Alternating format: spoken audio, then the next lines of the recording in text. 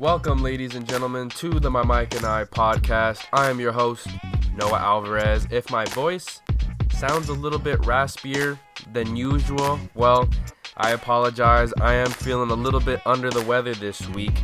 It's October. The wind has picked up, especially here in Southern California. The seasons are changing, and I don't usually get sick often, but when I do get sick, I get very sick. And so hopefully this is just one of the 2-3 times a year I get sick and it'll be over by the end of next week. But nonetheless, excuse the raspiness in the voice. Still going to try and do my best and provide great content on the podcast for y'all to listen to. Hope you guys are having a great October, by the way. I just mentioned that. It's a great time for sports fans. You got the hockey season already starting. NBA just around the corner there in preseason right now at the time of this recording. The MLB playoffs, yes, that's starting up. You also got Halloween right around the corner too. Hope everyone has safe Halloween plans, whether you're going to parties, trick-or-treating, or just doing, costume shows at your local pub or grill or kind of bar restaurant. Whatever you do for Halloween. Hope you guys enjoy your safe Halloween traditions. It's a good October, unless you're a Dodgers fan. And I bring that up because me growing up in Southern California, I grew up around a lot of Dodger fans. And myself, I never liked the Dodgers. I don't want to say I'm a Dodger hater because, I like a lot of the players on their team. I like Corey Seager. I really like Cody Bellinger as well. I like Max Muncy and Will Smith, their young catcher. I like a lot of the young core players. And I've always appreciated Kershaw's work during the regular season. But the reason why I bring this up, it's not a good October if you're a Dodgers fan, because they lost in heartbreaking fashion to the Washington Nationals, of all teams, in the National League Division Series, first round of the baseball series, for those of you who are unfamiliar with how the baseball playoffs work out.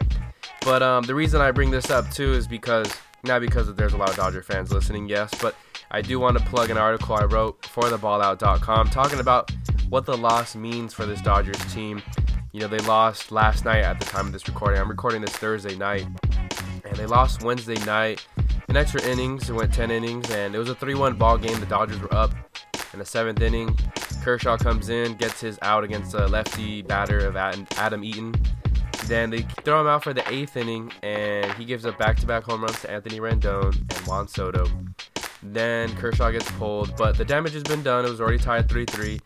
The Dodgers scored their last runs in the 2nd inning, and their offense went blank for the rest of the game. So props to Steven Strasburg, but also the Nationals bullpen for keeping the Dodgers in check. And then in the 10th inning, they had Joe Kelly out for the 2nd inning of work after pitching a scoreless 9th inning. The Dodgers marched back out Joe Kelly, and he did the unthinkable. He walked 2 batters. He gave up a ground rule double. Next thing you know, bases are loaded. And I was watching this as I was editing a video for the coaches show. And I was watching this with 2 Dodger fans. Or one was a really passionate Dodger fan. The other, both Dodger fans, we'll say. And they were watching it on their laptop in the other room. And sure enough, I went over to watch it because, bases loaded. It's a must-watch situation. Howie Kendrick comes up to the plate, and, one of them says, oh, it's going to be a double play. Another one says, no, it's going to be a weak single to right field. And I'm going to be like, no, I even said, hey, it's going to be a pop-up in foul territory, Howie Kendrick, to be honest, before this baseball series, before the NLDS, I had no idea Howie Kendrick was even playing baseball. I thought he had retired. He wasn't on the team. I didn't even know he was on the Nationals. It comes up with a huge grand slam off Joe Kelly, pitch down, right down in the zone, but right down the middle. And Howie Kendrick takes it straight away center, and that puts the Nationals up 4, 7-3, and that was the final score. Dodgers get eliminated from the playoffs for a team that was, I talk about this more in my article, so if you want to go check that out, again, I wrote an article for theballout.com. Go check it out. But for the Dodgers, this is a team supposed to go to the World Series. After making it to 2 World Series, they have a star-studded team, have the most wins in the regular season in franchise history. So, very disappointing postseason. My hat's off to you for, the Dodger fans out there. I know you guys are suffering. Even though the Dodgers losing brings me amusement, I still feel bad for you guys, especially my family members, my friends that are Dodger fans. So, hope you guys feel better soon, even if you don't. That means not watching the rest of the MLB postseason. I also did want to plug the Coaches Show. That's a weekly show that I do covering the Fullerton College sports. You can find that on YouTube. Search up KBPK. That's KBPK. That's the radio station channel, and we post up a weekly show. You can also find some of my broadcasts too that I do there. So I got a volleyball broadcast coming up soon, so I'm excited about that. And then speaking of, sports and all this stuff too, it's Thursday, I'm recording this, and after I got off work, I was driving down my neighborhood. The streetlights were already on because it was kind of dark already, and we haven't had cable at my house for the past 3 months.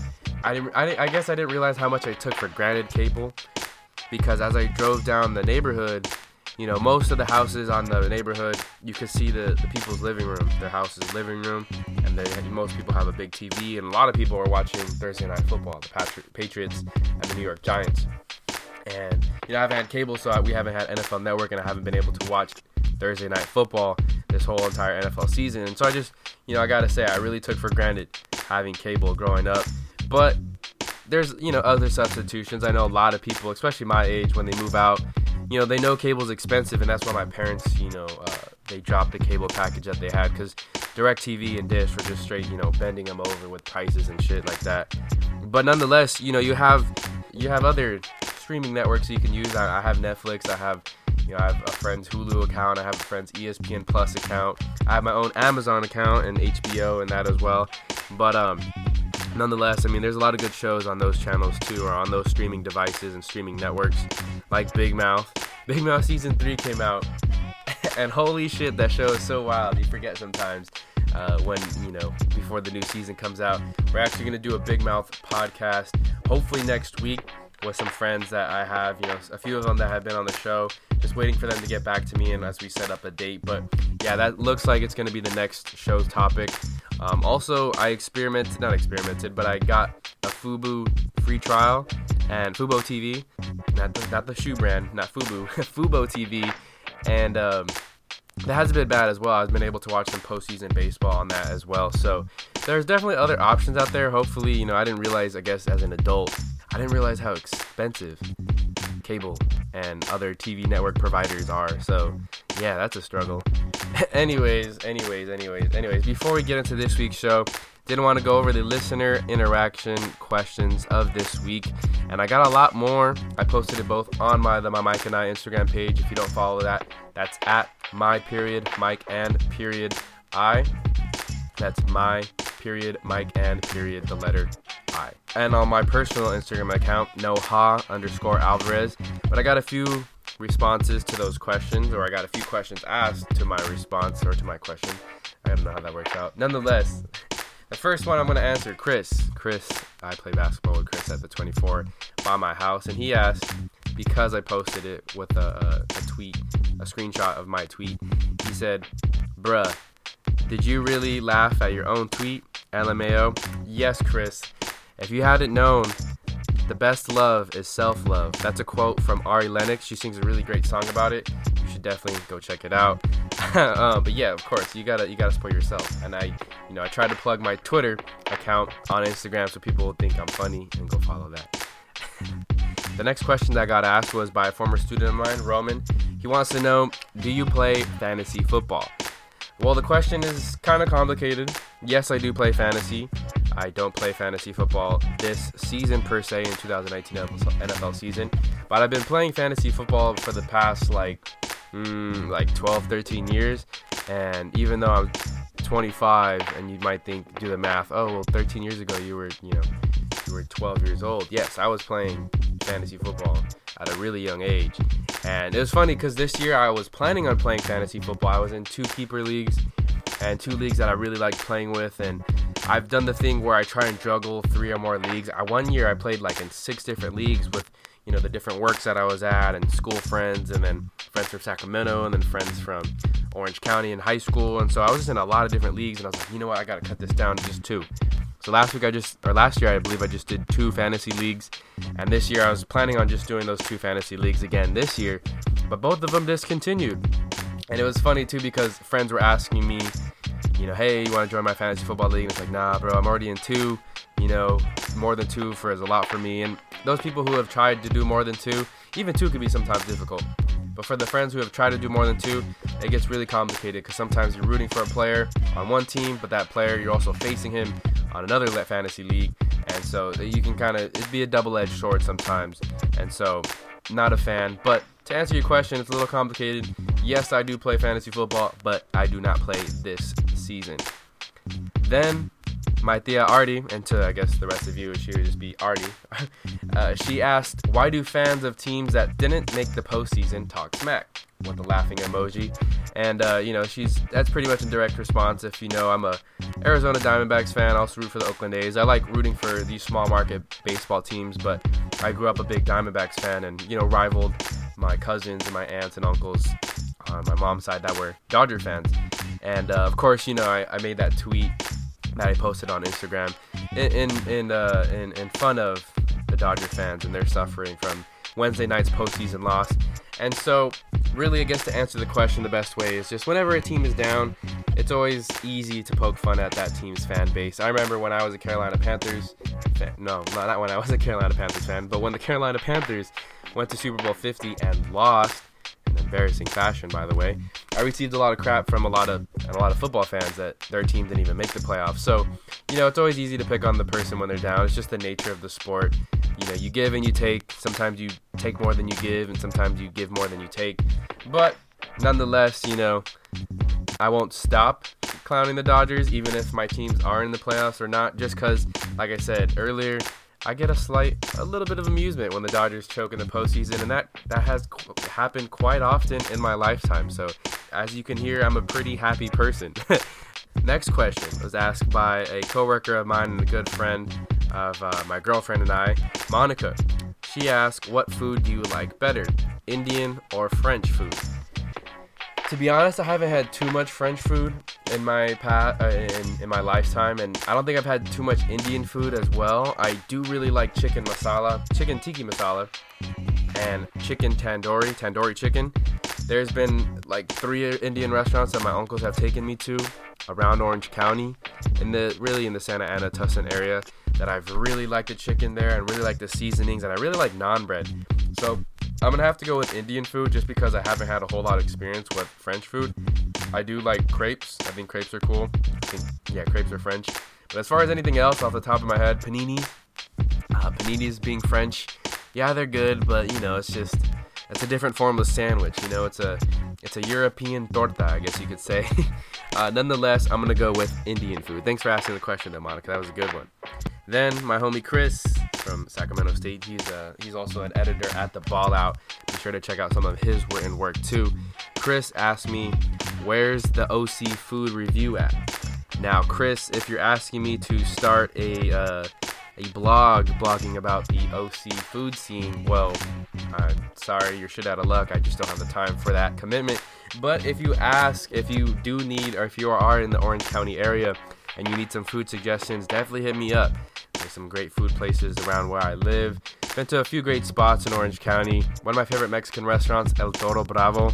There's one in Costa Mesa, one in Tucson too. They have these tacos that are double tortilla, but they're huge. They're like, I eat a lot, and anyone who knows me knows I eat a lot. And like 2, maybe 3 of those tacos will fill me up for like a good 4 to 5 hours. Those taco servings are huge. Definitely go check out El Toro Bravo. And, if Chris or somebody else, if you have any other food suggestions, then you're in the Orange County area, feel free to hit me up. I'm well cultured, I guess I could say, too. It's not just Mexican restaurant, not just sushi, not just whatever. Like, I have a pretty good background of the different food scenes here at Orange County. Then the last question that I was asked, Griffin. Shout out to the homie Griff. He answered one of the listener interaction questions a few weeks back too. What are your goals for the 2020 year and the next decade? Wow, so 2 questions in one.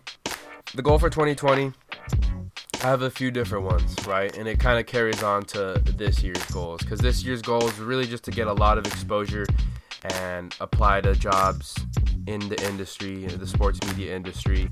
And 2020 is where 2019 was more focused on the exposure and really perfecting my craft. 2020 is going to be the year where I put it all together. I put my portfolio together, and really the number one goal is to earn myself a job, whether it's in a smaller market and out of state, or earning a job in a market like Los Angeles, whether it's staying in-state in California. It doesn't matter. If I have to move to Timbuktu in Canada and it's freezing every winter, I will do it just because that's the type of industry that I'm trying to pursue in. So that's my goal for 2020. Another goal for 2020: move out. I would like to move out. I've realized as I've gotten older, I'm very particular about certain things, and there's nothing against living with other people, but just the people I have lived with, I don't find too pleasing in my experiences. So I'd like to have that experience of living on my own for a little bit, whether it's with myself or one or two other roommates, whether it's, like I said, here in Orange County, here in the LA, Southern California area, or somewhere out of state, depending on where my job goes. I'd like to move out, so that kind of goes hand in hand with my job. But those are the two big goals. I have a couple of little minor goals here and there. 2019, my goal was to read 5 books. I'm on book number 3 technically. I don't know if I'll get to 5. But next year, I'd like to up that to 8 books during the year. So I have a lot of small goals like that, but the two biggest ones: land a job in the sports media industry, a paying job, and then also move out of my parents' house. Thank you to everyone who asked a question this week. I didn't get a chance to post it on Twitter or Facebook, but I'll be sure to do it next week. But yeah, thanks for answering those questions. Really good questions too. Really appreciate every single one of you. This will be a good time to remind you guys that you can listen to this podcast on Apple, Spotify, SoundCloud, Google Play. You can also listen on TuneIn, Stitcher, and a few different other websites as well. Be sure to check us out, leave a rating and review. Oh, and don't forget too, we can also be found on the Big Heads Podcast Network. The Big Heads Podcast is home to many great podcasts like mine, but also the Curious Kids Podcast. And I don't know if you remember being a kid, but you're very curious. At least I was. And so the basis of this show is very cool. Here's an advertisement describing more on their show. Hello, my name is Jacob. And I'm his co-host, 5-year-old Olivia. Do you have kids? And are your kids curious? If you answered yes, you should check out Curious Kid Podcast, a weekly educational podcast for curious kids and grown-ups. Every week we learn about another topic. We've already learned about spider webs, batteries, the moon, and so much more. You can find us at CuriousKidPodcast.buzzsprout.com or wherever you listen to podcasts. Boom, Noah Alvarez back in action to tell you about episode 75 of the My Mike and I podcast. Episode 75, 3/4 of a century old. Thanks for everyone that stuck it out through the process, through the growth of this podcast. Really appreciate you. But back to the episode. I bring on one of my day ones, and we throw around the term day ones a lot, but this is truly one of my day ones, especially since moving to the city of Orange, one of my closer friends. We played high school football together. His name is Charles Kendrick. He's one of the hardest working athletes I've known when it came to fitness, when it came to the weight room, when it came to, training on and off the field. It was all about football. And we basically talk about our experience and how youth sports kind of instilled a hard work ethic as well as a good discipline characteristics in us from a youth level, and has allowed us to overcome our adversities now as adults. We talk about it because we both have coached, we both work with kids as well, different age level of kids, but we both work with, youth. And we talk about, how the differences in their hard work ethic and their discipline as well.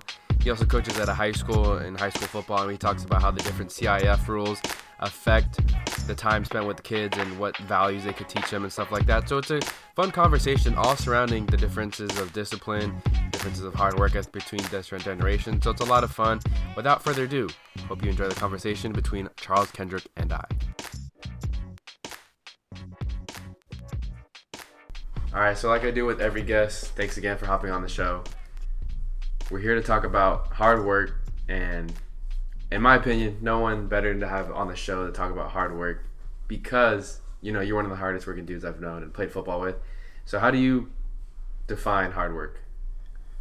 For me, personally, I would say hard work is something you're going to have to be willing to do.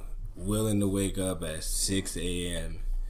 every morning, 6 days a week with one rest day, or whether it be studying, going on a field, waking up at 6 a.m. or doing a 9 to 5 every day.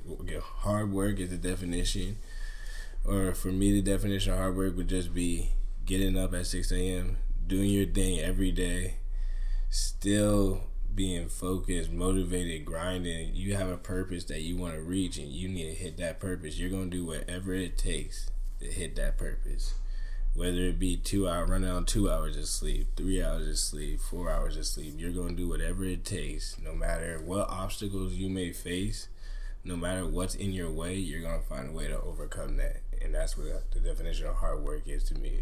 Everything possible to get that success. Mm-hmm. That's why I would say hard work, I would define is. Mm-hmm. What are some things that, because I know on the football field, you're one of the hardest working dudes I ever played football with. But what are some other areas you feel like your hard work ethic really helped you out? I want to say with coming into jobs, the way you would see things and react to things with hard work, it makes you see things different. You could tell who works hard and who doesn't by the way you're talking to people. You could tell, like, yo, how could I approach this person? What is my style of work ethic? What is going to work best for me to approach this person? Because I do security, so my job type, for the most part, is trying to de-escalate a situation between two people. So I need to see what's going to work best for me. So going through football, getting yelled at, getting talked to, it kind of tells me, like, hey, I didn't react to getting yelled to very, very well, so I can't go at this person and just yell, because if I didn't like that, more than likely this person's not gonna like it. Mm-hmm. So I'm gonna be like, all right, this might not approach work. But then you have some people where it's like, all right, I have to yell at him, I have to do this.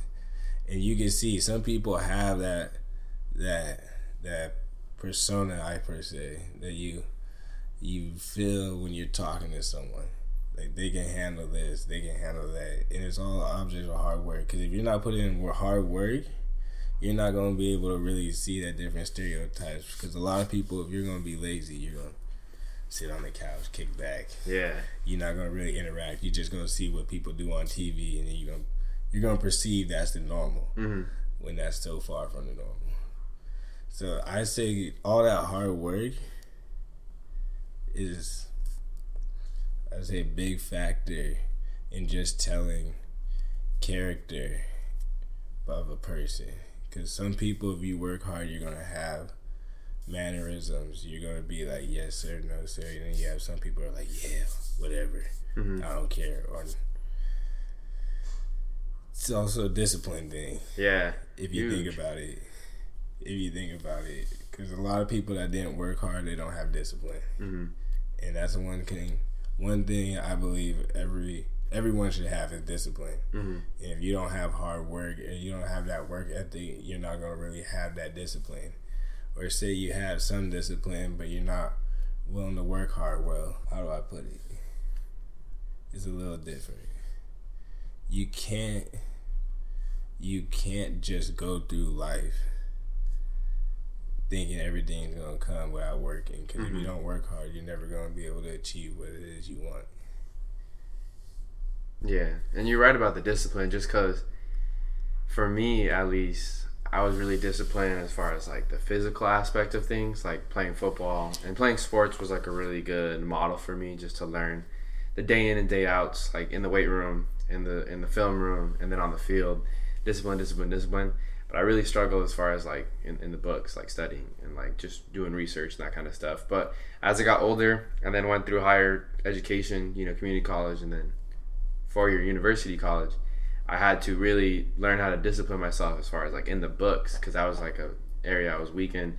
And even now, the broadcasting things that I do now on the podcast and stuff like that, it takes a lot of discipline, because I have a lot of friends that want to be doing the same thing I do, people that and people that I consider myself really good friends, and they say they know sports and they could be really good at it, but they just don't have that discipline. They just don't have that hard work ethic, and they don't know how to go about, like, committing to things. And I think that's it really, like you were talking about, like, meeting other people, and you could see it, just like coworkers from wherever I worked at. some people have it and some people don't, and you can tell people who don't, they're just like you said, they're kind of like, oh, whatever, yeah, sure, I'll do that, but like they're not really serious about it. And even as a personal trainer, that's like one thing, is like really getting people to be disciplined as far as like getting to their goal, right? Because just like some of the people I train, they work out hard, but then they don't eat necessarily the best at home.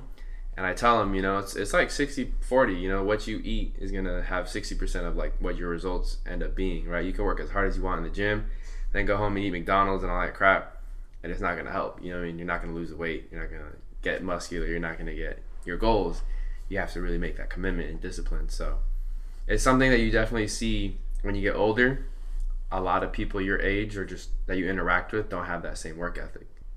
See, going back to the books and going back to work ethic and discipline in high school, I didn't care about the books. I can't sit here and say I cared about the books. I did the books, and I did care to an extent, but that extent was so I could play football. Mm-hmm.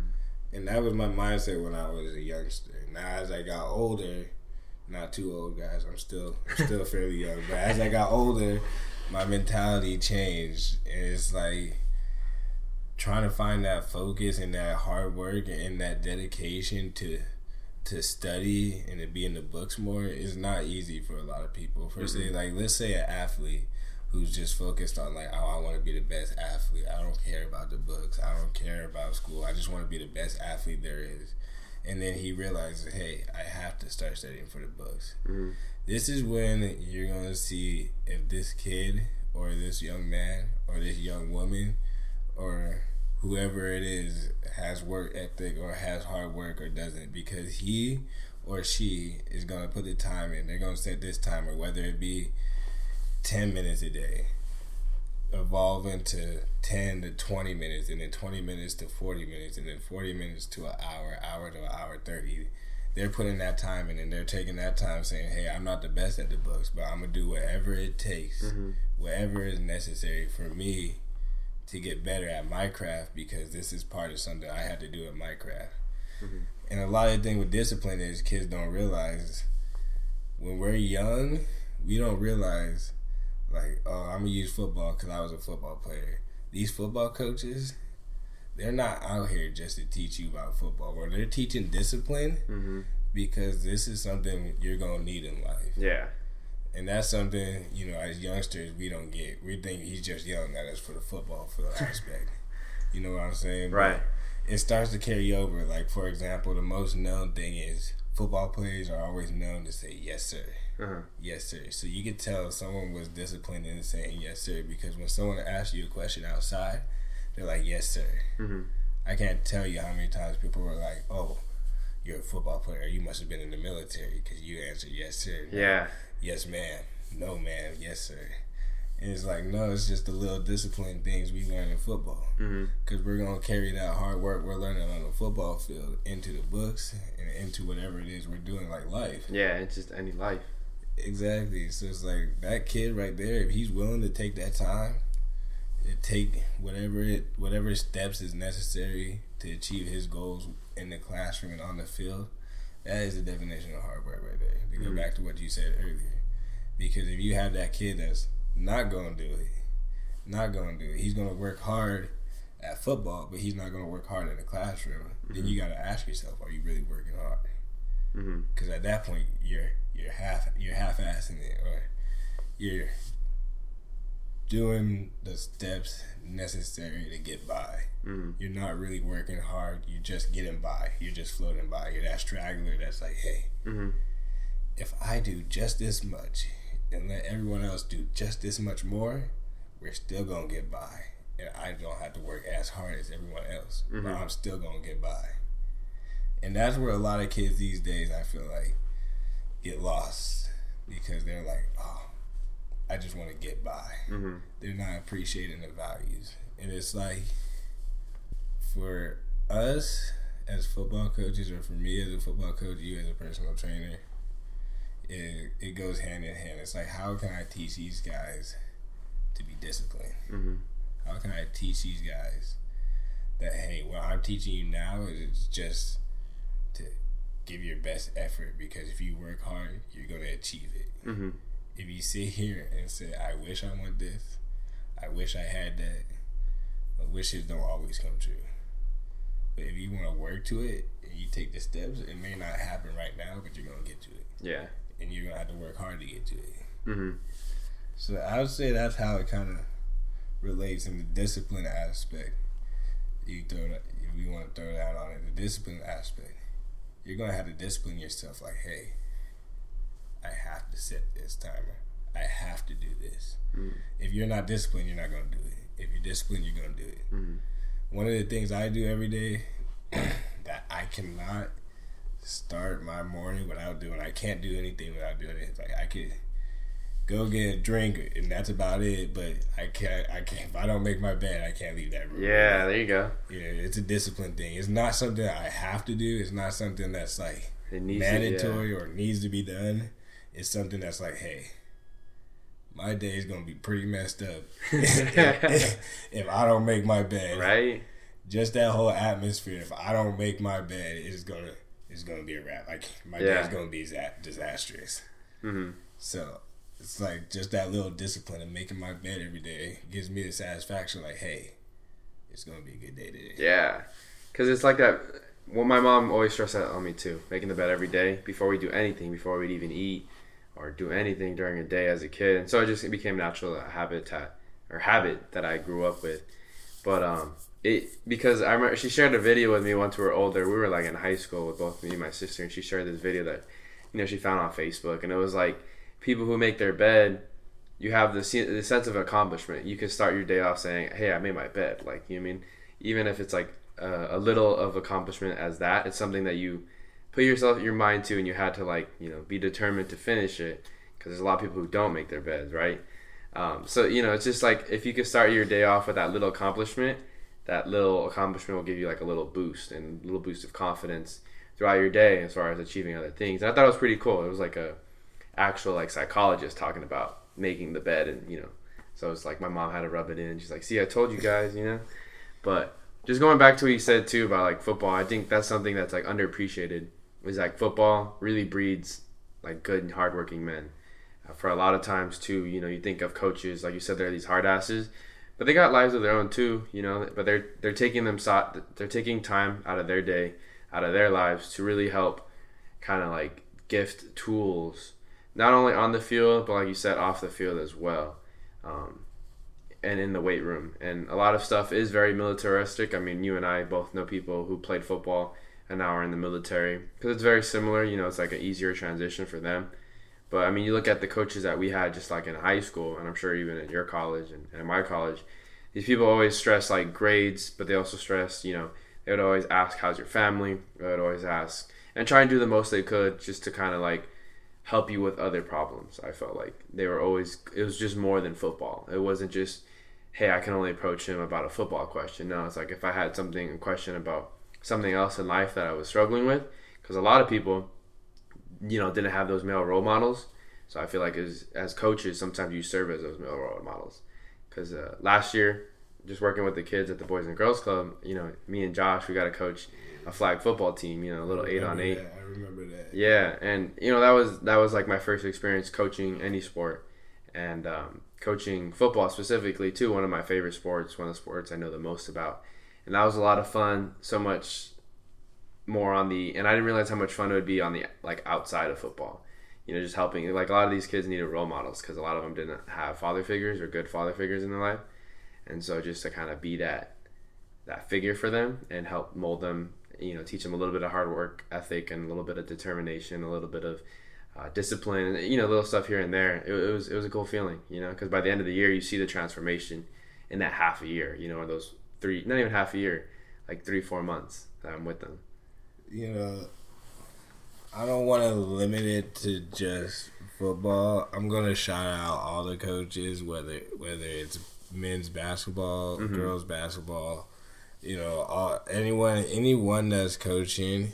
As a coach myself, I'm gonna give a shout out to Esperanza Aztecs. That's where I'm coaching. Our game's Friday at Yorba Linda, 3:15. Come check out the freshmen, guys. But I'm just going to say, as my aspect as a football coach, with the work we put in, it's a lot more than just football. There's a lot more than just wanting to teach them about the game. Because like you said, I was growing up in a single parent household. I only had my mother. I didn't have that male role model.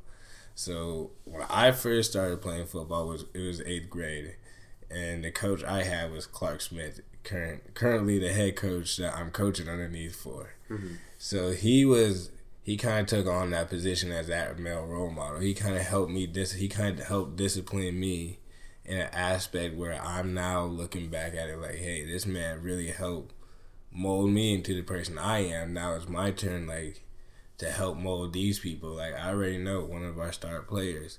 I'm not gonna say no names, but one of our star players, he's on our team. He doesn't have a father figure, and I found that out because of the way, he carries himself. So I kind of asked him, and he told me that, and we talked about it. I told him the way I grew up and the way it affected me, because I found out he was going through some similar things. Mm-hmm. He didn't like when his church had a dad and Sunday. And I told him how, I told him how I'd get mad because my elementary school would have a father-son camp out. Yeah. I'd be riding my bike and I'd ride past it like mad as hell. Like, oh, man. Mm-hmm. All these guys having a good time with their dad, and I'm over here and I'm like, mm-hmm. I ain't got that. So, and then what I want to do is I want these kids to know, like, hey, I'm working this hard because I want y'all to learn the discipline, the respect, and being able to grow up into young, fine men. Mm-hmm. Whether you're a successful football player or not, this is a game, and you're out here to have fun. The real values I want to teach you, mm-hmm. that I have to figure out ways where I have to stay up late at night. The reason why I'm explaining this is because the work coaches put in, I believe, is so underrated. Mm-hmm. Because people don't understand how hard it is. We're working on plays, on scouting reports, what we're going to do to beat this defense, this offense, and then still how we can discipline these kids and work with these kids. Yeah. Discipline these kids, work with these kids, and just let them know, like, hey, we relate to you guys. We've been in your shoes at this point, at this one point in time. So we know what it's feeling. We know it gets hard, but, like, this is why we want to push you. We want you to know that you could do this hard work and you could be that successful person in the classroom and out the classroom if you put that work in it. Mm-hmm. See, another cool thing is I'm able to do security on the campus that I coach at. So I get to watch these kids not only on the football field grow, but also in the classroom, making mm-hmm. sure they're doing their work. Mm-hmm. And that's cool because I get to do that extra work and be that extra person. Like, hey, even on campus, if you need someone to talk to, bro, pull me aside. I'm a campus supervisor. I'm here to help y'all. I want to help you guys, so I'm gonna work my hardest to help you guys each and every day. No matter if I got 1 hour of sleep, like we were saying, 2 hours of sleep, 30 minutes of sleep.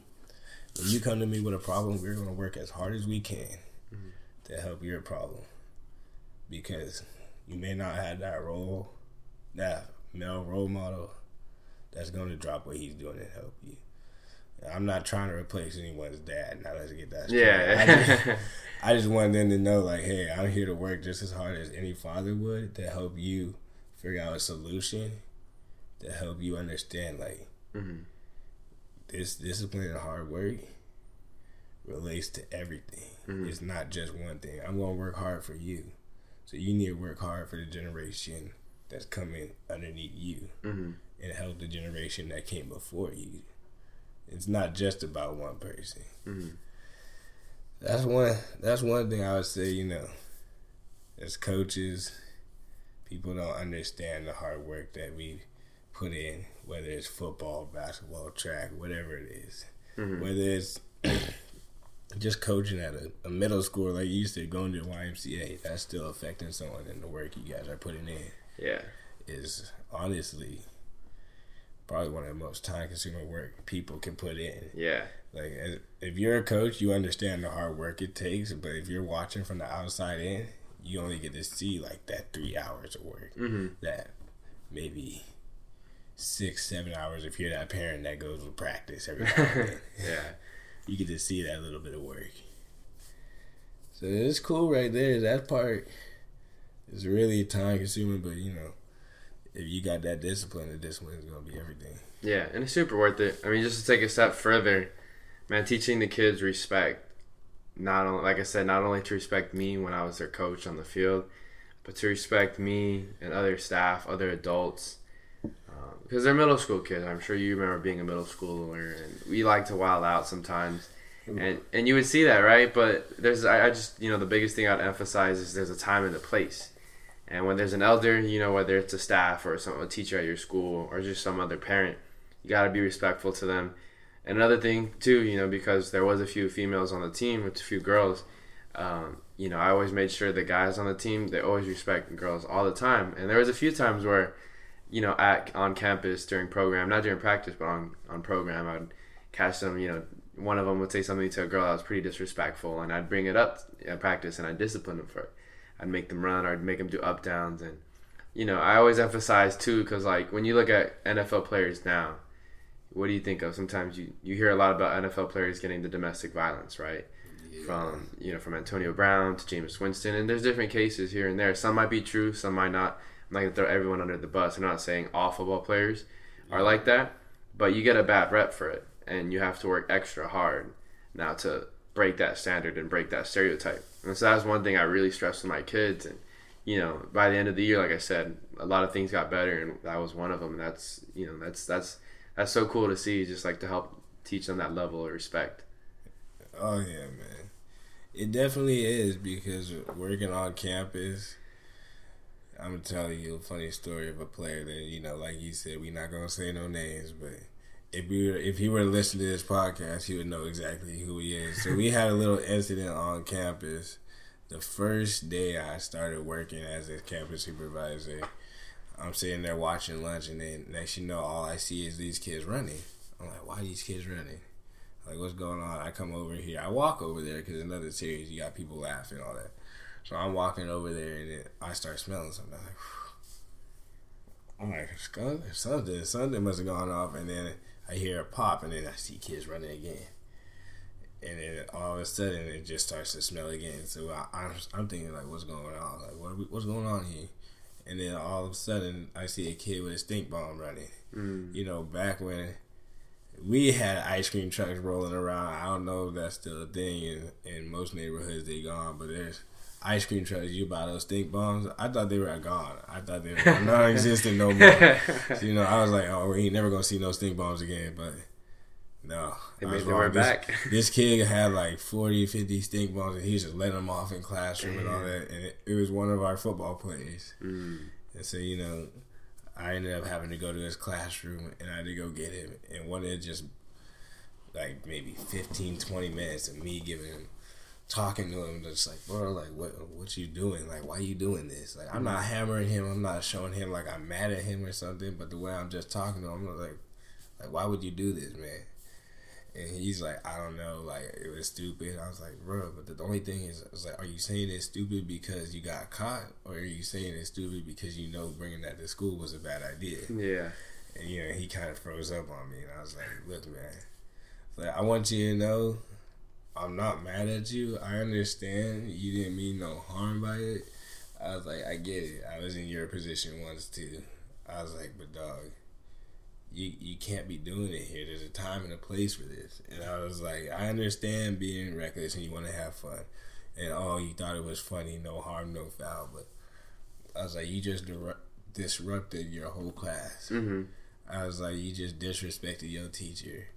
I was like, in probably one of the worst ways right now that you could be disrespected. I mean, you know, just to see the concern on his face, the way I explained it, like, I was just trying to explain the disciplinary actions. Like, it's like the worst that can happen, bro, is you're going to get suspended. Like, and the concern on his face. And he did get suspended for about 3 days. Yeah. And, you know, he came back, and as coaches, we didn't let him play the week after because you're going to be held responsible for your actions. So he didn't play the following week. He missed the other game because he was suspended. So he missed 2 games initially because we suspended him for the next week because you can't be doing that.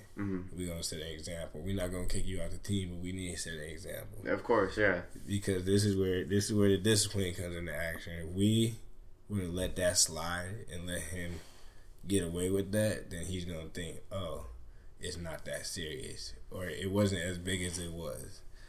But in reality, what he did was really disrespectful, and it had to be punishable. That's something that we can't, as coaches, look past, or as a campus supervisor, in my aspect, can't look past. So he got suspended, and then when he came back, you could just see the attitude change, the difference in it, because now he's yes sir, no sir. He's running everywhere now. He understands the values or the privilege he has to come play football because he lost it for 2 weeks. Right. We didn't even let him suit out and practice. Dang. Like you don't get that privilege. Dang, yeah. Because this part is the game. And then you done messed around, screwed around. Now we got to discipline you. I was like, you don't get the fun part of this. You're still a part of the team, but you don't get the fun part. You get the discipline part. You get the hard work. Now we really going to put you to work. Because we made this, I feel bad for saying this, but we made this kid throw up like about 4 or 5 times oh, shit. throughout the week because he's just running. I'm like, it's hard work, bro. Yeah. Like, you going to know by the end of this what you did was wrong. And I was like, I don't want you to take it personal. If nothing personal, I know you better than this, and this is why you getting punished for it. I was like, so you got to understand that, bro. What you did was not right. The way you was acting was not right. So now we got to fix that. And we going to work hard to fix that. And you're going to be determined to fix that. Because if you're not determined to fix that, and this is the route you're going through, I was like, the mistakes may not follow you now, but they're going to follow you. Right. I was like, once you get older, a slap on the wrist don't become a slap on the wrist no more. I was like, you got to understand that, bro. Like, we got to break these habits, and we got to break them down. So this is going to tell me in the next few years, if I'm still here coaching at Esperanza, my goal is to make it at least 4 years. Just so I can see these kids grow from freshmen to seniors. Just to see if he was really willing to work hard and change that persona he had. Because I have access to all their rap sheets. And he has rap sheets. Oh, shit. He has a rap sheet. So I want to help this kid, Yeah. Because I was that kid. I had a rap sheet. I'm not going to lie. I was an 8-hole in high school. You went to high school with me.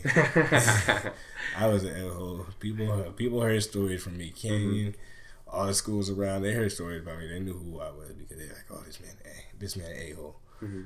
But I'm trying to save him from being like that A-hole, you know what I mean? Yeah.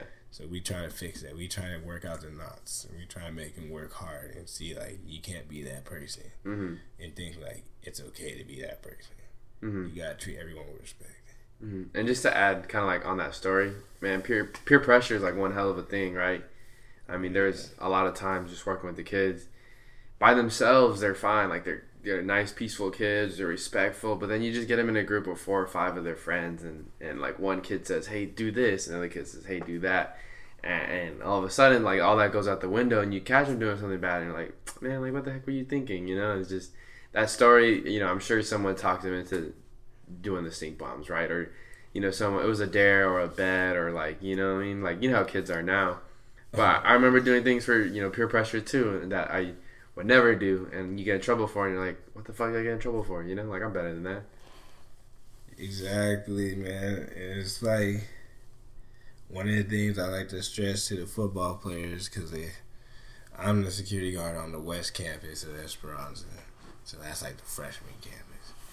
And a lot of things you see, one of the worst things the staff says about them is, hey, these kids are horrible with their trash at lunch.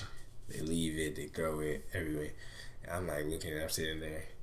So I'm that sneaky guy. I like to be sneaky with these kids. I like to be that person that's like, you ain't going to see me coming and I'm just going to be behind you. And then you're going to be like, oh, I'm caught. You know what I'm saying? That's the type of guard I am. So I like to have fun with it. So, I was hiding out one time. I was hiding out around the corner. Like, these kids thinking there's no security. So I'm just watching it. And I see all these kids just with the food just throwing it left, right. I'm like, yeah, it look like a food fight going on. So like everyone's like calming down. You know, I walk up behind the table with all the football players because they're the ones that was throwing most of it. And I'm like, "What's up, guys?" Other behind them, they all kind of jump and look back at me. I'm like, "You know, I saw that whole thing." And they're like, "What whole thing?" You know, they trying to deny it.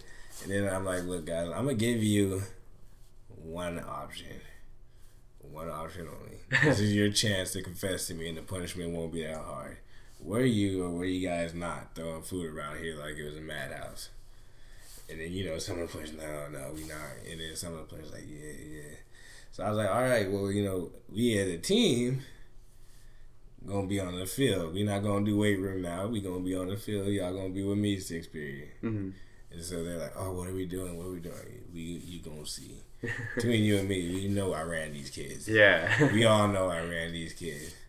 So I'm running these kids, and then I'm just gonna use, to finish off this little topic, I'm just gonna use tell you guys exactly what I was saying when these kids run these kids. When I'm running these kids, I'm letting them know, you know, you guys are going to be the prime examples of what you should act or how you should act in public. Mm-hmm. I was like, if there was someone throwing food around you guys, I was like, tell them to pick it up. Tell them not to do that. I was like, just know you guys have a target on your backs already, being football players. Everyone knows football players as being, you know, jerks or rowdy, or you know, they don't care. They're just this cocky, they're cocky jock. Yeah, just walk around like being bullies and what. Yeah, exactly. I'm like, you guys already have a bad reputation. You guys need to set the example and set the bar. Like, hey, we're gonna be these type of people. We're not gonna be that stereotypical football player. We're gonna withhold the rules. We're gonna hold each and every person accountable for their actions, and that's one of the things we're trying to instill in them.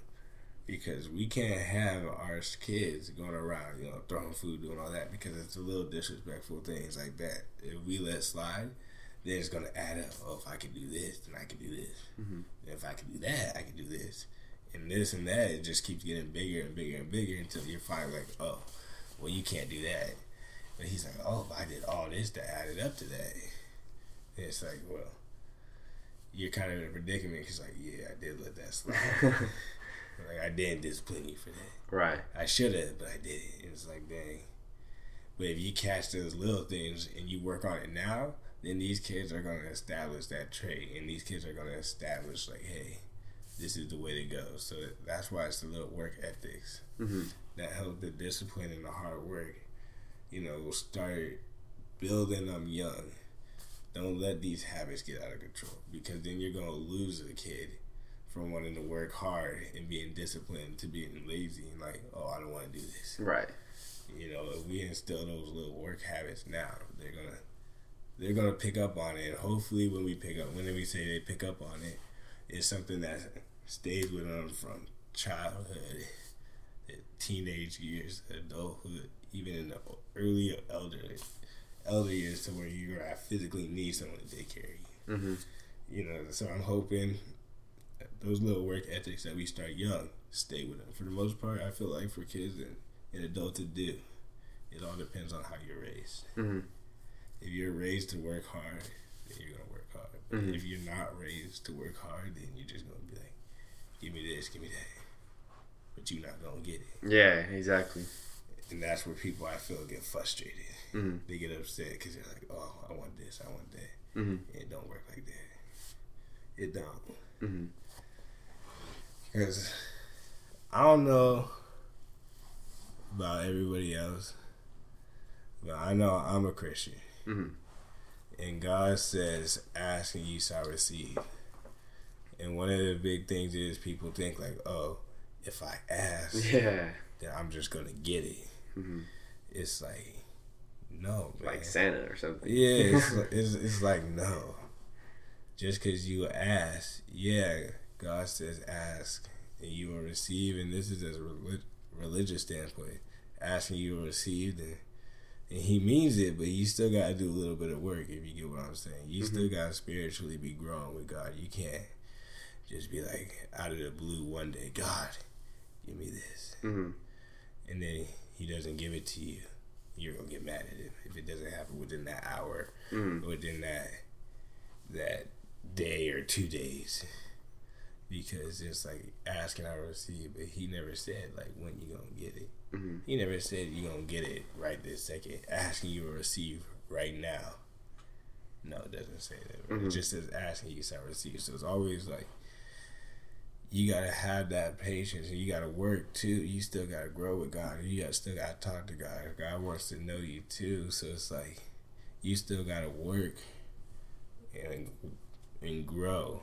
And still give something in order. It's not just gonna be like, hey, can I get this? And then boom, I have it. Yeah, exactly. That's what a lot of kids nowadays, I feel like with everything they do, they're just like, boom, I want this. Yeah, instantly, like, oh, here you go, like, Chris, here's a trophy for coming in last place. Yeah. You may not have won, but you're still getting rewarded. It's like, well, Chad, what did you do? Oh, I watched TV until game time. Then I got up and went. And then let's say Terry over here came in first. Terry, what did you do to prepare? Terry's over here. Oh, I was training this long. Well, that's why Terry won. And Chad, you thinking you came in last place, that trophy means something. I don't want to say it don't mean something for the people out there that go through that, but you're not working hard. So what does that trophy really stand for? Like Terry's trophy stands for the hard work, everything he put into it. But what does this trophy stand for? Right.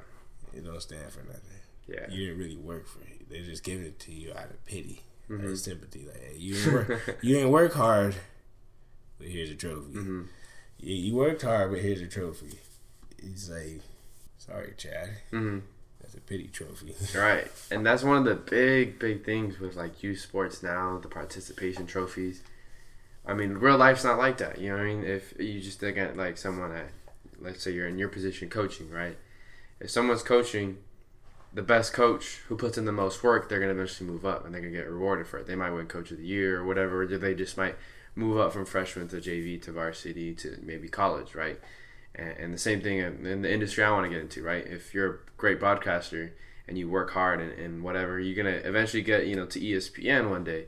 But not every broadcaster works the same amount of hard. And the person who works the least amount of hard, they shouldn't expect to get to ESPN if they're not putting in the same kind of work as the best broadcaster. You know what I'm saying? Exactly. So it's just like, it's their different levels, you know what I mean? And you can apply that to anything, whether it's, coaching, teaching, tow truck driving, I don't care what your position is. That's just how life works, in sales specifically, right? Because I also work as a personal trainer, and you got to sell yourself, sell your ability, sell your training, knowledge, and that kind of stuff. But especially in sales, whether it's, car sales or whatever kind of sales it is, the people who work the hardest and put the most time in and grind the most and have, work on their skill set, they have the most sales, therefore they make the most money. And the people who don't, they're not making the money, right? So it's super important, I think, that kids understand that at a young age, but we're doing the exact opposite, saying, oh, especially now too, I don't know anyone playing youth sports right now, but like a lot of times, like from what I heard, the youth trophies, whether you're in last place or first place, you usually get the same trophy, and I think that's not. It kind of takes away from that. What's the point of winning first place? You know what I mean? Exactly. You see, at that point, the reason why I disagree with that is there's a few reasons, but the reason why I strongly disagree with giving last place a trophy or the same trophy as first place is because then it's like you're saying to this kid that came in last place, like, hey, you didn't work hard, or you didn't work hard, or you didn't work hard enough. Because I don't want to say that the kid in last place automatically just didn't work hard. Yeah. So I want to say, like, you didn't work hard enough, but there's going to take away the accomplishment from the guy or the girl that, worked day in, day out, hour for hour, minute for minute, second for second, gave it her best each and every go. You know, worked her butt off, gave it everything she got on everything the coaches asked for and all that. And then you have the guy over here who whacked off and it just sat in the back in the drill so he didn't have to do it because he wasn't sure what was going on. Yeah. You know, give him the same trophy saying your work ethic is just as good as his. Mm-hmm. So you're going to receive the same amount. You're going to see the same reward as him. And then, like, you're bringing it into real life. It doesn't work like that. Mm-hmm. It's not like I'm a janitor. I'm coming into this multi-million-dollar company. Or like, say, the Nike Corporation. I'm a corporate. I'm working in the corporate office of Nike. I'm the janitor. And I'm upset now because I'm the janitor, but I ain't getting paid like I'm the CEO. Yeah. Like, it don't work like that. Yeah, like, on a respect level, the janitor needs to get the same respect as the CEO. But on a pay level, bro, the work you are doing or the work you may have put in is definitely not going to be equivalent to the work that the CEO is putting in. So you can't expect to get paid at the same level the CEO is getting paid at. But at the same time, giving these kids these trophies, and the same as the first place and the same as the last place, we're instilling that these kids at a young age, like you as a janitor, will get paid the same as the CEO or the owner of the company, which in reality just isn't true, because then that kid's gonna be like, oh, I don't have to work hard. I don't have to give it day in, day out, hour for hour, you know, give my best effort every single time, every single play, whatever it is. I'm not gonna have to read all these textbooks. I'm not gonna have to do my homework. I'm not gonna have to turn in my project or get this report my boss wants on the desk on time. Yeah. You know, I could be late to doing all that because I don't have to work hard. I'm still gonna get paid. Yeah. It's the same amount as the CEO, but I'm the CEO. Everything I do is on time. Everything I do has to be on time. If it is on time, I'm fired. You know. So one, I'm gonna have it on time, if not early. But this man still gonna get paid the same as me. When I turn everything in on time or early, when this man turns everything in late, half done, half crumpled up, half non-wrinkled, just looking like a mess, looking like a yellow plaid with a black plaid or something. Yeah, you just can't wear two different colored plaids at once, and that's what your paper looking like, and you expecting to get paid like your paper looking like that Louis Vuitton suit or something. You got Louis Vuitton versus Ross. Which one you don't think costs more? Right. Ross ain't gonna cost the same as Louis Vuitton. And I ain't mean to hate on anyone that's stuck in that situation, but if you're stuck in that situation, y'all gotta work harder. It's like, I'm gonna use a personal example of my life. There's been a point in time where I was homeless, but I ain't let that situation or that environment choose where I was gonna go. I'm not one of those people that was like, oh, I'm gonna be living under a bridge, living in a tent. And, I'm not going to disrespect my people that are doing that because I don't know what they going through. But what I was going through, I was not going to let my situation hold me down. I was working my butt off. I was sleeping in my girlfriend's car at Schaefer Park. And I would go to sleep at like 2, 3 in the morning, so I'd only have to stay there till like 6. Wake up, go to the gym, go to her house, eat breakfast, chill for like maybe an hour, and go on about my day, go to work or try to do whatever it was I did to make money, and then start that process over. But I would do it every single day until I finally was able to go buy a room. I was able to get a car. I was able to find a better paying job, and now that got me back on my feet, rather than, oh, I'm homeless. Woe is me. I'm not gonna try go out look for a job. I'm not gonna do this. I'm just gonna sit here and ask for money and ask for this, ask for that, and hope that it comes at some point. It's like, it don't work like that, bro. If you're not willing to put in the work, then you're not gonna get it. And that's what giving these kids that come in last place a trophy that's equivalent to coming in first place is basically doing. We're basically saying like, hey, it works like that, but it don't. And they don't see that reality coming because as kids, they just know what they're taught. And we're teaching them, like, hey, you don't have to work hard. But in reality, you do. Mm-hmm. Whatever it is you want, you got to work hard for it. Mm-hmm. If you're not willing to work hard for it, the odds are you're not going to achieve it. Mm-hmm. There's that lucky few that do. But odds are you're not going to achieve it. Not all of us are that lucky. Mm-hmm. That's the sad truth. Yeah. So the next thing I wanted to ask you is because you coach and I've coached too. We both work with kids, the youth, and a lot of the kids we work with, they're born the year after 2000 or around that age, right? 1999, 2000, and so on. So they're a lot younger than us, right? And they grew up differently. But to keep with the same topic, I mean, do you feel like the generational differences between the kids we went to high school with and the era that we were brought up with, compared to the kids now that are in high school, middle school, and so on and so forth, do you feel like they have the same hard work ethic, or they're capable of the same work ethic? Man, that's a funny one, man. See, personally, I think kids nowadays are soft, but that's me personally. See, as a football coach, you and I went through the same hell week. See, you and I played on the same high school team, Villa Park, and you and I both know we was there 8 a.m. to 9 p.m. during hell week. Yeah, we had 13-hour days where we was doing offense, special teams, defense for a week. And we even had a pre-hell week before hell week, which was some bullcrap that Answers pulled, but at the same time, like, that's the type of stuff that turns you into a winning program, because that's the type of stuff that teaches you the discipline. Like, hey, it's not just 1 week, it's 2 weeks. And that's something that can happen in real life. But back to what I was saying is nowadays, we only allowed to spend a certain amount of hours with these kids all summer. These kids don't even have Hell Week no more, man.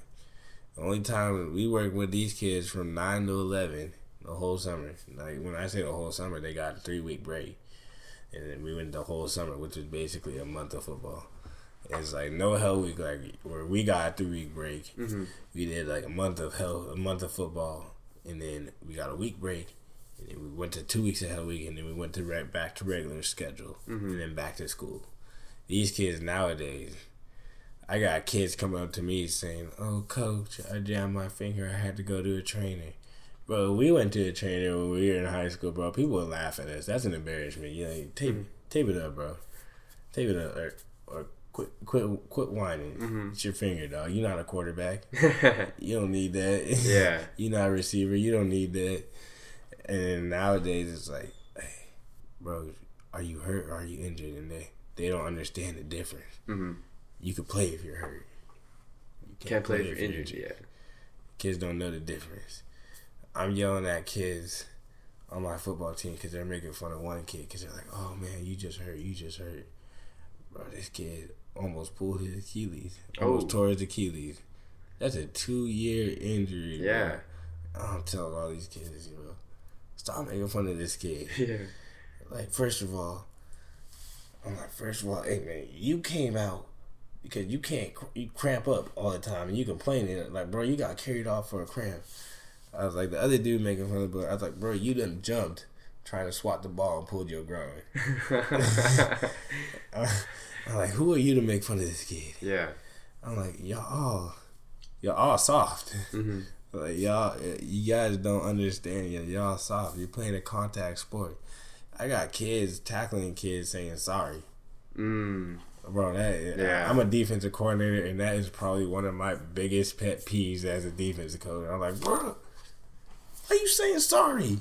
You playing a contact sport. Light this man up and then tell him you're going to light him up again. I was like, don't say sorry. Yeah. Oh, he hit the ground. You're sorry? Bro, that's what you're supposed to do.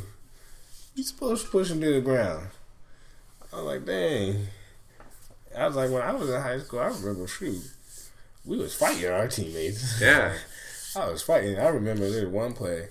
I don't know if you were in the same year. There was a play with me and Michael Harlan on the sideline. I blocked Johnny, and then Johnny thought it was a cheap shot. So the next play they came in, and Michael Harlan hit me out of bounds late, I just remember grabbing his face mask and then like going at it, and then just everyone running in. I just got up. First thing I did, didn't think about nothing. Grabbed his face mask and then tried to throw him to the ground, and we just fighting each other. Nowadays, the most you gonna see like with the passion and aggression, I see kids just like barely pushing each other. Like I was like, bro, my grandma, 83 years old, could throw a better hook than you. And I'm like, come on, man. Like, they don't have that. We not installing that same work ethic. We taking away that. We actually taking away the opportunity for coaches to install that work ethic. Because now we got parents. So we had the JV kids practicing with the freshman kids, and then, the varsity head coach is calling our head coach because he's mad that we got parents calling. We got parents calling because they think their kids are hitting dummies. And as coaches, we're never gonna put our kids out there just to be in danger. So I'm not gonna say that the varsity head coach was wrong for being concerned, because that's what you want. You like to see a coach concerned for his players, because ultimately we're protecting these kids. So I like to see that. I thought that was a cool thing to see, but as football coaches, if we're concerned with the thought of the parents, getting mad at their kids for tackling in a sport where you're supposed to be tackled or you're supposed to tackle, then it takes away from the game. And it's starting to show, because nowadays when we teach tackling, it's like we can't really do the drills we want to do that we did, that you and I had gone through, like Oklahoma drill. Basically like a sin, I feel like. I feel like we've done it before, but I feel like that Oklahoma drill, when we do it, is like, oh, we're doing a sin. Like, we sinning right now. Like, we're not supposed to be doing this. It's the forbidden fruit. Yeah, like we're not supposed to be doing this right now. Yeah. And it's like, it's crazy, man. Because like these kids, we can't teach them like the hard work that we had to go through, which kind of like built us into the way it is. I remember I was like, oh, we got Hell Week coming up. So we had a 3-week break. Man, I was on the track at 6 a.m. every morning. I think it was you and everyone else I was calling like, hey, bro, I'm gonna come to the field at Villa Park. I'm gonna run a mile. That'll take like 10 minutes, like 6:30. Let's go to the field. Like, try and cover me, because y'all can't cover me. Like, I talk smack just to try and get you guys out there, so I could have another person to train with. Yeah. And I know you was always down, and some other people was always down. I'd always be calling the quarterbacks like, hey, bro, 6:30. I know it's early, but I'm trying to win some championships, dog, and like I want to put that work in. Like, I want to put that work in. So it was 6 a.m. I was running on the track. 5:30 I'd wake up, get dressed in the dark, because me and my brother shared a room, so I didn't want to wake him up. So get dressed in the dark, walk to Villa Park at like 5:45, cold as hell sometimes. I'd be walking thinking, what the hell am I getting myself into? Like, why am I doing this? I should just cancel. But found myself always just sticking it out, and then 6 a.m. I'd be on the track running a mile. Like, damn, I hate this mile. Never ended up saying, damn, I like this mile. Never said that. But I was running that mile for 3 weeks straight. And then I was running routes right after that. I'd wait for the quarterback to get here, the DBs to get here. I'd run routes before the DBs got there. DBs get there, I'd go one-on-one with the DBs. And then I'd do that, and then I'd chill, go get something to eat, wait for the weight room to open at 9 o'clock, go to the weight room, work out, and then walk home. Try and find a ride home. I'd try and find a ride home first and foremost. But if I couldn't, I'd walk home. Go to sleep, wake up, go to the gym, do the second part of my workout, probably run a little more, and then go back to bed. I ain't believe in partying. I go out every now and then, but I ain't believe in partying. I didn't go to any dances, none of that, because I was like, oh, I gotta work out. Yeah, I gotta get ready. I'm trying to make it to the league, man. Like, all I wanted to do was grind. Like, it was hard work, and I feel like that a lot of that came from having to do that 8 a.m. to 9 p.m. every summer. Like, not having a summer because it's all football. Yeah, had to do this for football. Had to do that for football. It's all football, and it's like I gotta take that next step to be the best. And then one quote that stuck with me, that was from a quarterback that didn't really make it, but he was a great athlete, was Tim Tebow. Mm-hmm. And he said that I gotta feel like you worked harder than everybody on this planet before you go to bed. That you gotta feel like you worked harder than everybody else on this planet, and to do that, you gotta work pretty damn hard. Yeah, you do. And that always stuck with me. So every time I was training, that thing I was like, dang, I gotta feel like I out-trained everybody, not just like the high school kids, not just the college kids, but I gotta out-train everybody, which means even the man who said that, I gotta out-train him. And if I wasn't feeling like I out-trained them, then I wasn't happy. I was like, I still gotta do it. I still got motivated. I mean, you personally can vouch for it. I was always hitting you up saying like, hey, Noah. No, I know. I remember. Let's go get this workout, bro. Like, I ain't got no car, but I'll meet you over here. Like, I'll walk over here if I have to. Let's go get this workout. And we'd do it. No matter what it took, we'd do it. I'd walk wherever I had to. I'd ride my bike wherever I had to. And it's like some of these kids don't have that same work ethic because we're not able to install that in them. As coaches, we're not really able to help them because we're only with them for 2 hours a day. It's like we got to teach them about the football that 2 hours a day, and then we got to discipline them if they acting wrong. But we're not really teaching them these life values. They're not with us all day. We can't sit down and have like conversations with them because we only with them for 2 hours. So that 2 hours has to strictly be football rather than sitting down and like doing the other aspects of coaching, which is making sure they good at home. They doing good in class. They doing good in general as a person.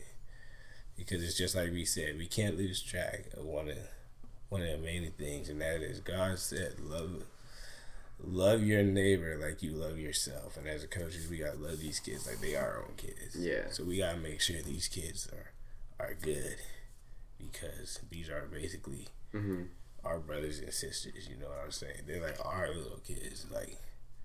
Like I said earlier, I ain't trying to be Noah's daddy. They like our kids. When we have them, they like our kids for 2 hours. Right. When we have them as coaches, those are our kids for 2 hours. So we got to take care and make sure they good. And not just football, but school, like hitting the books like the end. In life, them as a person, because at the end of the day, they're humans. They're not just objects, and we got to take care of them.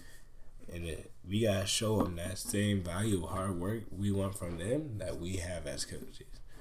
We can't ask them to work this hard and then us ourselves just sit back, feet up, like, hey man, go run a mile. Yeah. Under 6 minutes. Coach, how fast you run a mile? Like 10 minutes. So why we gotta run it under 6? Yeah. You know what I'm saying? It's like I never respected that, because as a coach, I won't ask you to do something I can't do. But I'm at the same time, I'm that coach that I'll get my cleats on. I'll show you I can do what I say I can do. Because my work gonna back up what I say. Exactly. And that's what I want these kids to understand. Whatever it is you do, whether it's football, whether it's being business owner, whether it's working at McDonald's flipping burgers, you're gonna flip the best damn burgers someone ever ate, you know. But no matter what it is, you just work hard at it. That's one of the biggest things I say, is just always work hard. Yeah. Be determined to achieve whatever goal it is you guys set. And that's one thing you're talking about, the 8 to 9 hell weeks at Villa Park, man. Those were a hell for sure. But like, you know, in life, there's a lot of days, even now in my schedule now. Tomorrow I gotta be up at like 6 because I have a client at 7. And then, you know, still hanging out at work maybe till like 9 or 10. They go home, cook. And then I have some studying to do. And then by like 2 o'clock, I'm heading over to Fullerton. And at Fullerton College, I'm doing more studying. But then I'm also preparing for like interviewing the coaches, interviewing the players, going out to practice, getting footage. And then after that, I have to go edit, right? I'm editing, putting all the clips together.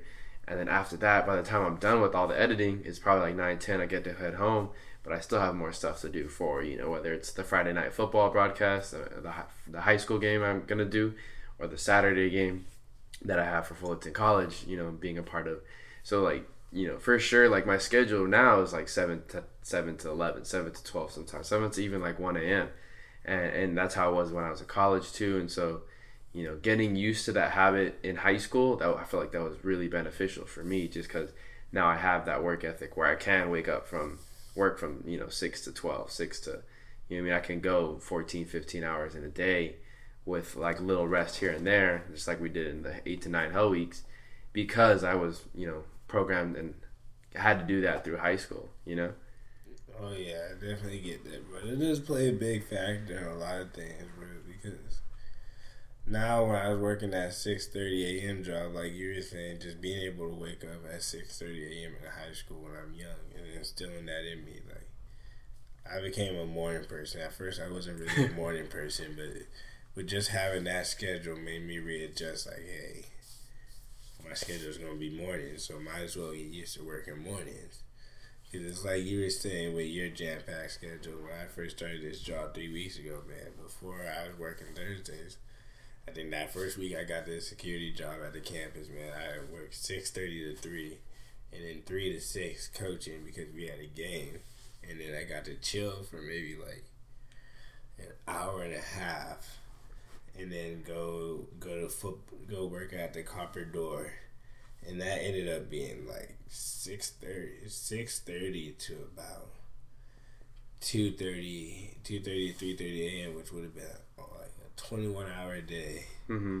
Luckily, I got cut at midnight, so I didn't work that whole time, but that would have been just kill it. And it's like coaching. I mean, going through that hell week at Villa Park, just that 13-hour day right there, already instilled me to be like physically and mentally prepared to do something such as that. But like the time period that one when that is hard to say like I was ready for it, because 21 hours out of 24. I don't know if anyone really could be ready for that. It takes a lot of time to get ready for that. And of course, I can tell you, yeah. I was not ready for that.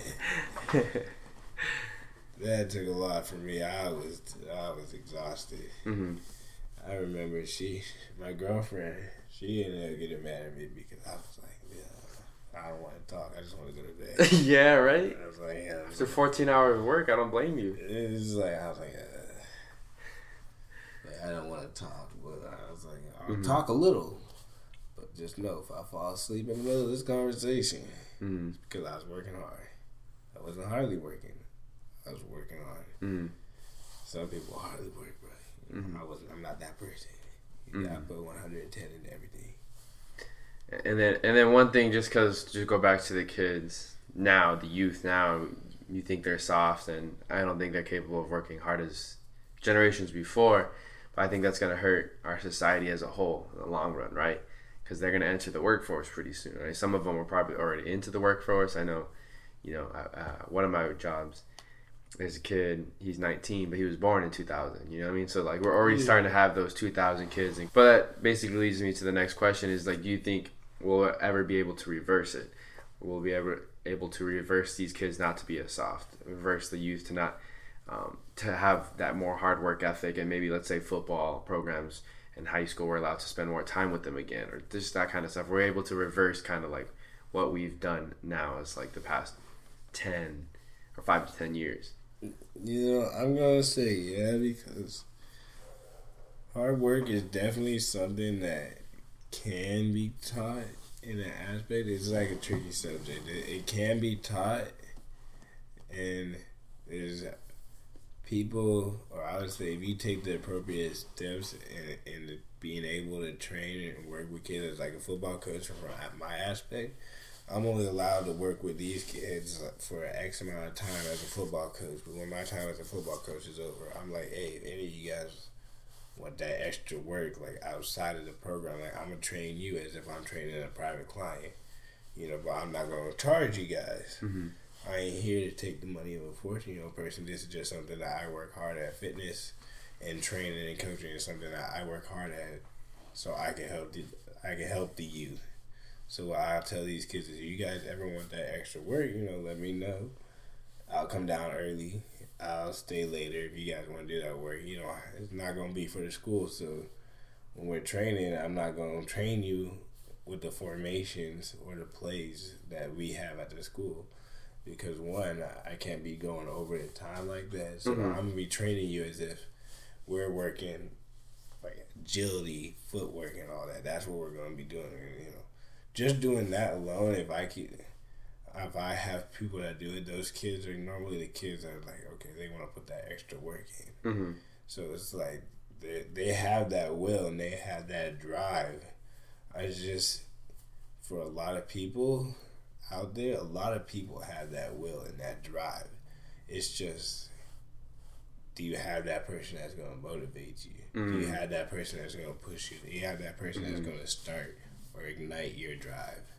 Because if you don't have that person and it's never ignited, that drive is never ignited, then it's like, this person has the will, he has the drive, he has the passion to work hard, but there's just no one that's been able to push him. Mm-hmm. No one pushed him to work hard or stay straight. Like, one of the people I want to say, I want to use, and you know, I don't want to talk bad about him, but it's like Johnny Football. Mm-hmm. If he would have been, I feel like if someone would have disciplined him more, I'm not saying that he isn't disciplined, but we all saw when he made it to the NFL, he was more worried about the reputation. He was known for a reputation. I couldn't even tell you any stats on this man as a quarterback. I knew he made it to the league, and I knew he played some games on the Browns, but what he did, I know more of him for his off the field characteristics and antics than on the field, because he would know they didn't as coaches, they didn't discipline him well enough for him to understand that you can't go out and do that. Right. That there's going to be consequences for your action. You just lost probably the best contract you could have ever made. Mm-hmm. You know, whether that's what he wanted. If he just wants to play the game, then he's doing good because he's in the Canadian Football League. Or Yeah. he needs to understand that his actions, there's going to be repercussions for every action, whether it's good or bad. And like he reminds me of the perfect example, because at every high school, I'm sure there was kids in your grade and there was kids in my grade and kids in the grades before me. There's always that superstar on the high school team that, you know, sometimes the high school coaches will let kind of slide by. You know what I mean? And you like we said, I'm not going to name drop anyone, but those people who know who they are. And I feel like Johnny Manziel was one of those cases where in high school probably got away with a lot of things. Coaches would cover stuff up for him just so he could be on the team and play Friday nights. And then same thing in college, really. I mean, that's one thing, you know, Kevin Sumlin, Texas A&M, I don't know him personally. I don't know. I've never been to his program. But I could say, you know, he let a lot of things go on the side, you know, through Johnny Manziel's college career, which eventually, you know, translated into the NFL. And he got away thinking, he got into the NFL, he got into the league thinking, hey, I can still do all this stuff because I got away with it in high school. I got away with it in college. Now I could do this stuff in the pros too and still play on Sundays. But that's not the case. You know what I mean? And I just, you know, to anybody who's listening out there, you know, don't be that person in high school that gets away because you're too good, or you know what I mean, you're the best superstar or whatever on the team. Don't let that get into your head, because there's going to be a time and place where they're not going to let you slide because you're not good enough.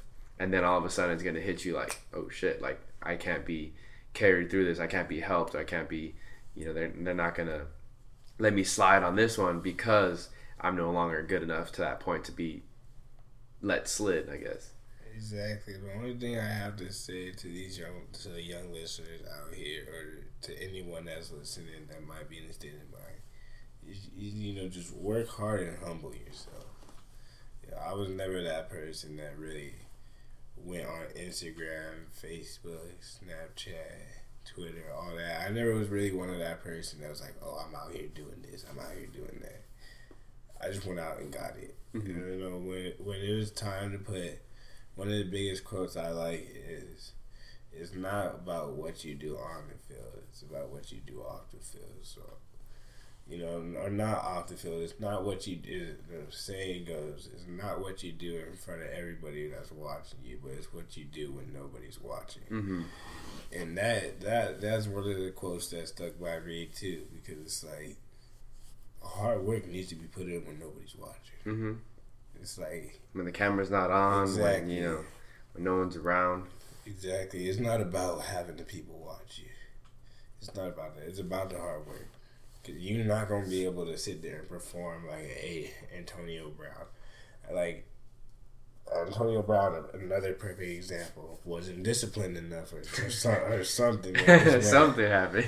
Over one TV show, over one season, off season became worse than Terrell Owens, Chad Ochocinco, man, or he's fallen in that category. But it's like, I don't want to say he wasn't disciplined as a child or he wasn't disciplined, but I think some actions weren't taken where he let his actions slide. Like someone should have said, "Hey, you can't do that." Yeah. At a certain point, you can't do that.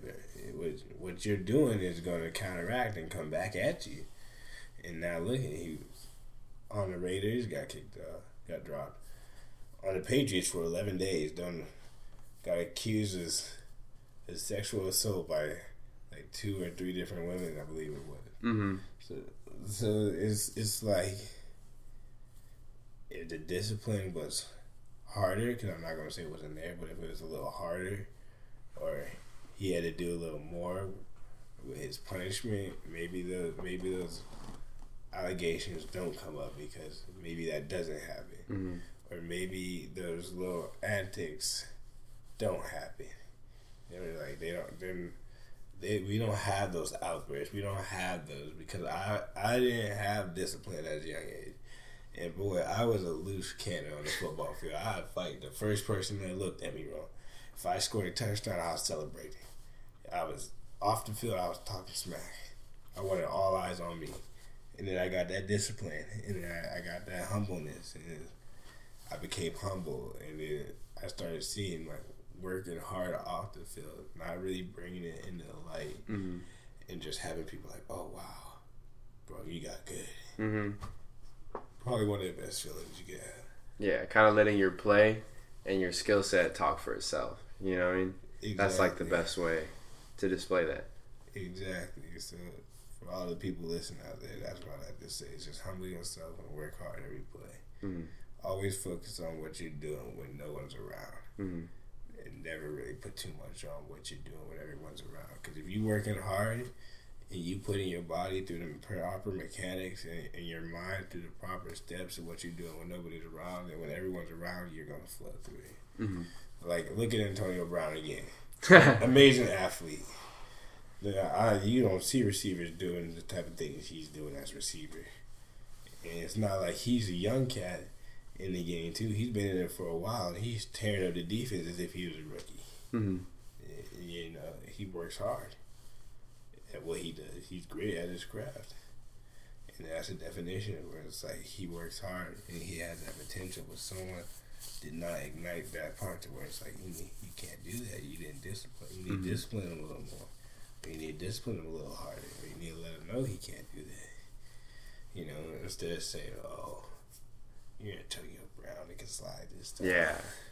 It's okay, man. We ain't gonna come at you, bro.